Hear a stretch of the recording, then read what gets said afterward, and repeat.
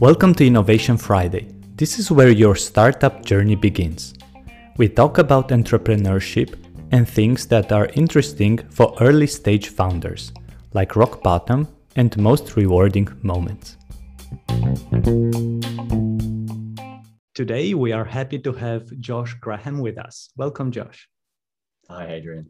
Josh is passionate about making a social and environmental impact. For the last 5 years, Josh has been running various charities and startups with a focus on sales, product, and fundraising. This prepared him for our radically changing world. He believes that innovation in construction can be a catalyst for improvement across the world. Currently, he is the co-founder and CEO of EHAB, a weather risk management tool for the construction industry. So Josh, how did you come up with this idea? Were you building a house when an extreme weather event delayed the construction works? Adrian, it's an incredibly long and winding story. It all started for EHAB when I graduated from university, and I had not such great experience living in student housing, and wanted to, try to create better student housing. So founded EHAB initially as a sustainable student housing business, and tried to go through, building some buildings myself. Okay. And that wasn't so easy with someone who had no experience doing that.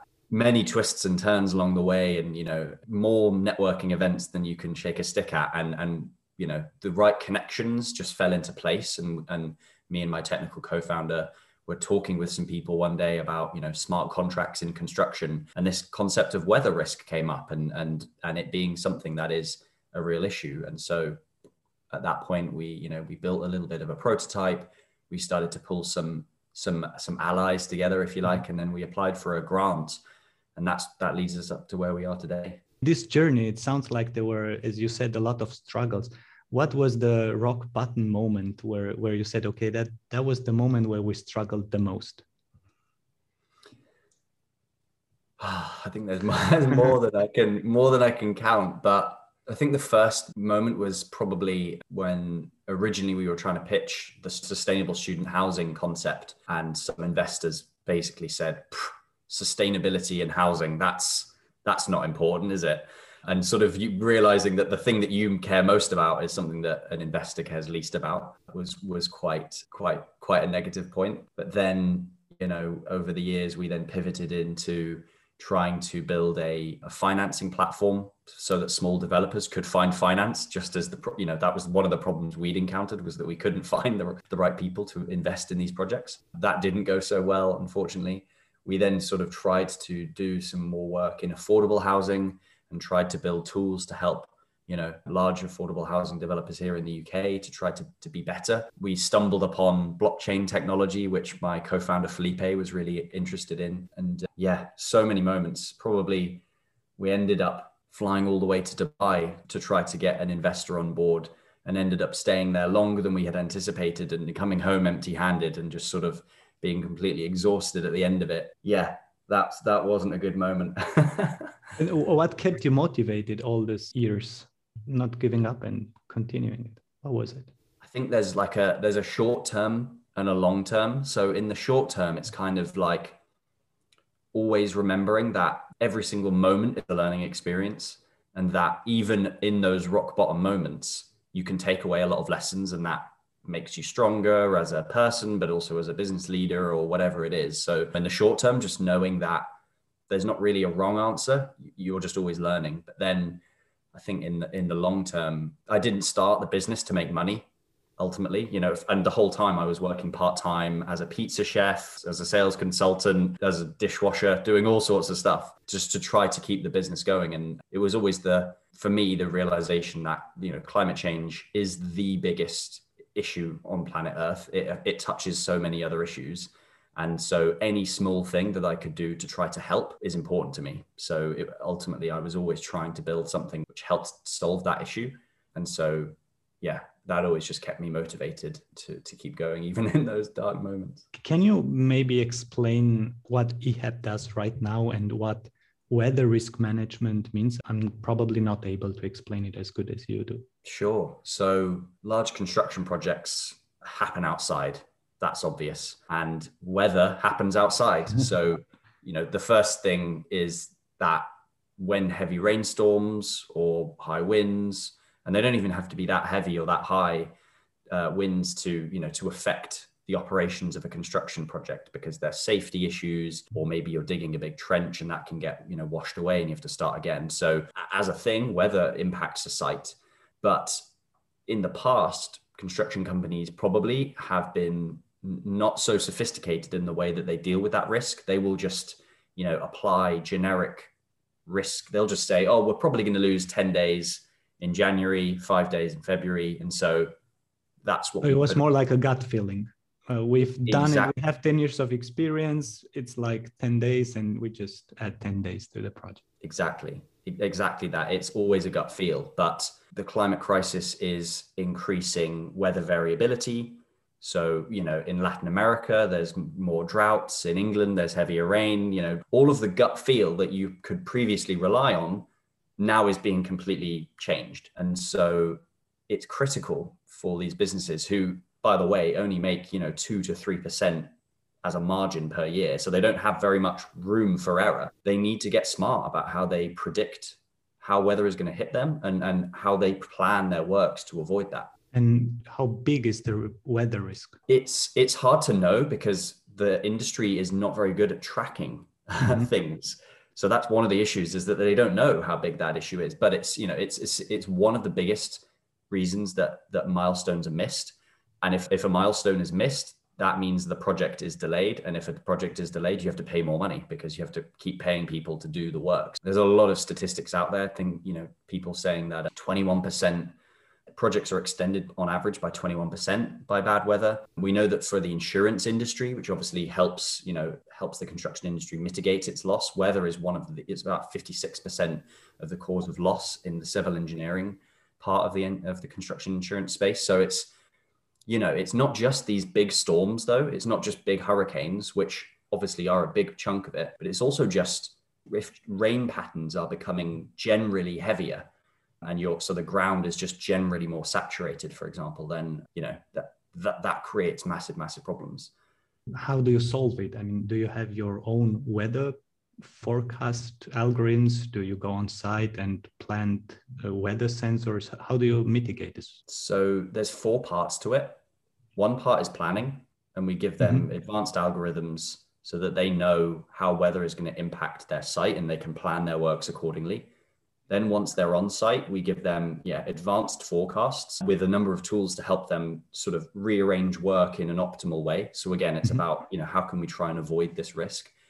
We then have a smart contracts solution, which is, we believe, the first in the construction industry. And this automates a lot of the admin that happens around the contract, which was the original, path that we took into weather risk. So just as an example, if you're on a construction site, your client, the person who's paying you to do the project, has basically said that they will share that weather risk with you in some way if the weather risk is very, very bad. So let's just say a big storm happens.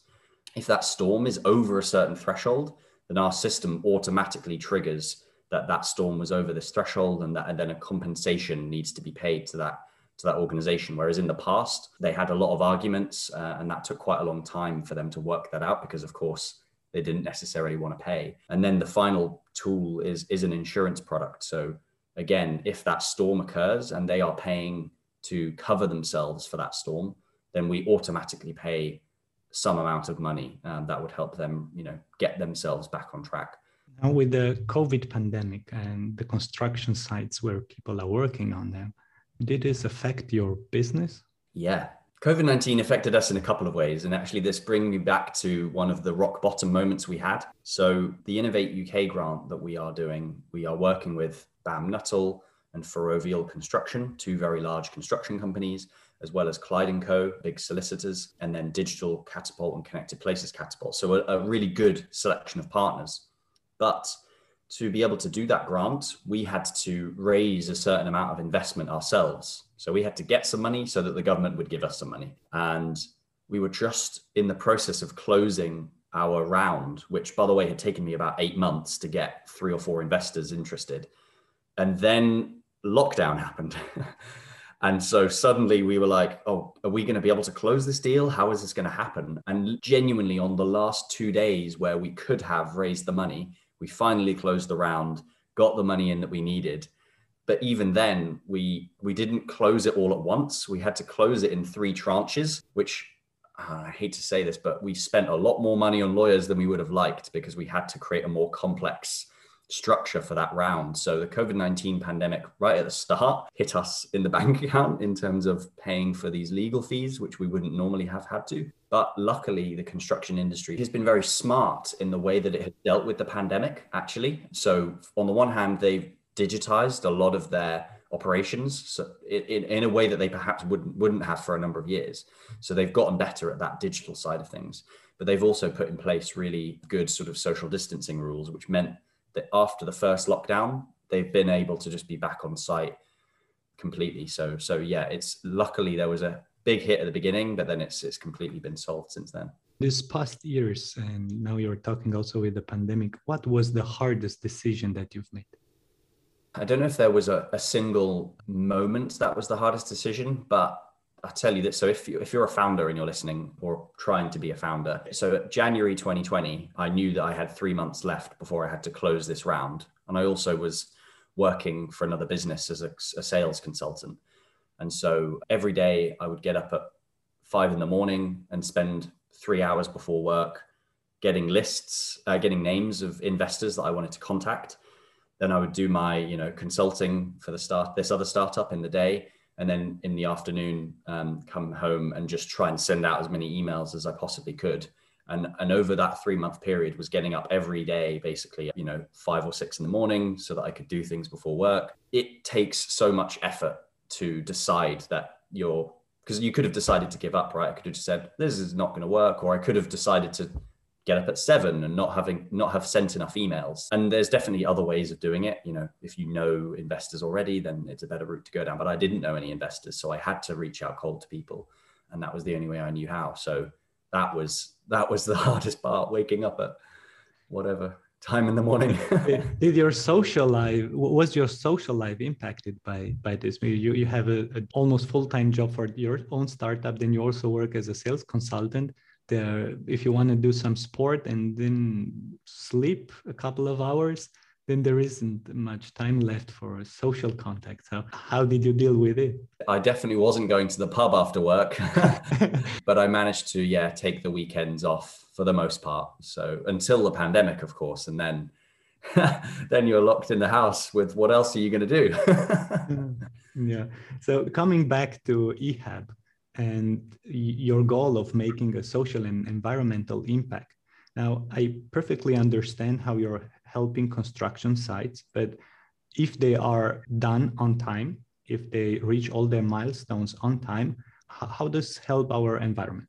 I guess there's 3 big things, actually. So one is through the construction process, a lot of waste happens because, for example, if you've got a delivery of concrete, and it's not the right temperature to be able to pour the concrete because it's too cold. And if it's too cold, then concrete won't harden in the right way. That concrete can only last for a number of hours in that truck before it then has to be thrown away, basically. And so weather is a part of wastage in the industry. It can also, flood materials and damage them. There's an impact where if we can be more conscious and better about planning for the weather, then we can avoid some of that wastage. The second part is if a project is delayed, it's going to be more expensive. And we know that we have to build a huge amount of infrastructure over the next few years. And I'm talking, renewable energy infrastructure, smart grids, electric charging stations, all of the infrastructure that's going to help us move to a net zero world. Well, if that infrastructure is more expensive than it should be, then that's going to limit the speed at which we can deliver that infrastructure, which we need to deliver as fast as possible. So reducing costs is going to help us deliver that infrastructure faster and better. And the final piece of it is, like I said, weather is becoming more extreme.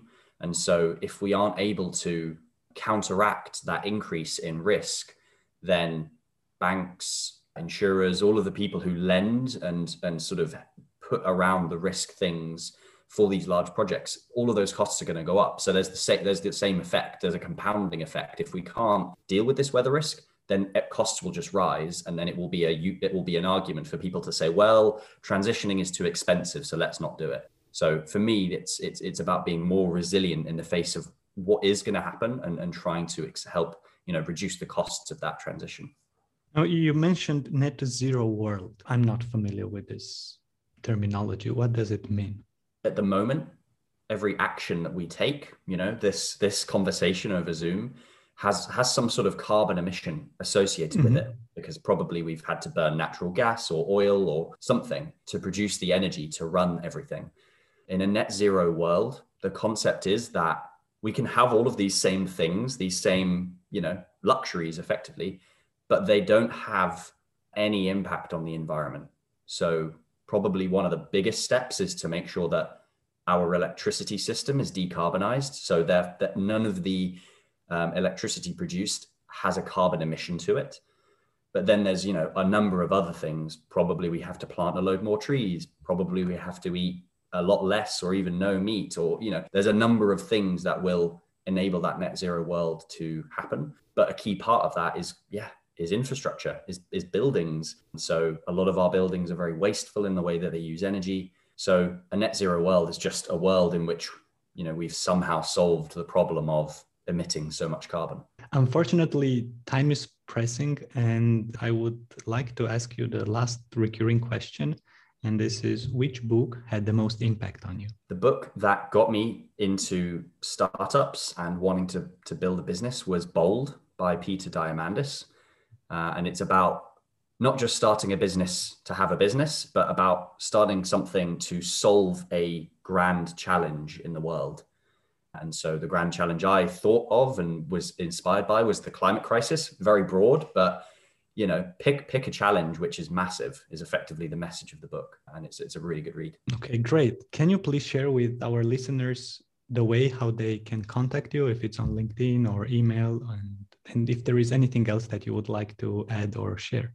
Maybe give us a piece of advice for the young entrepreneurs that are thinking of building their first business. Yeah.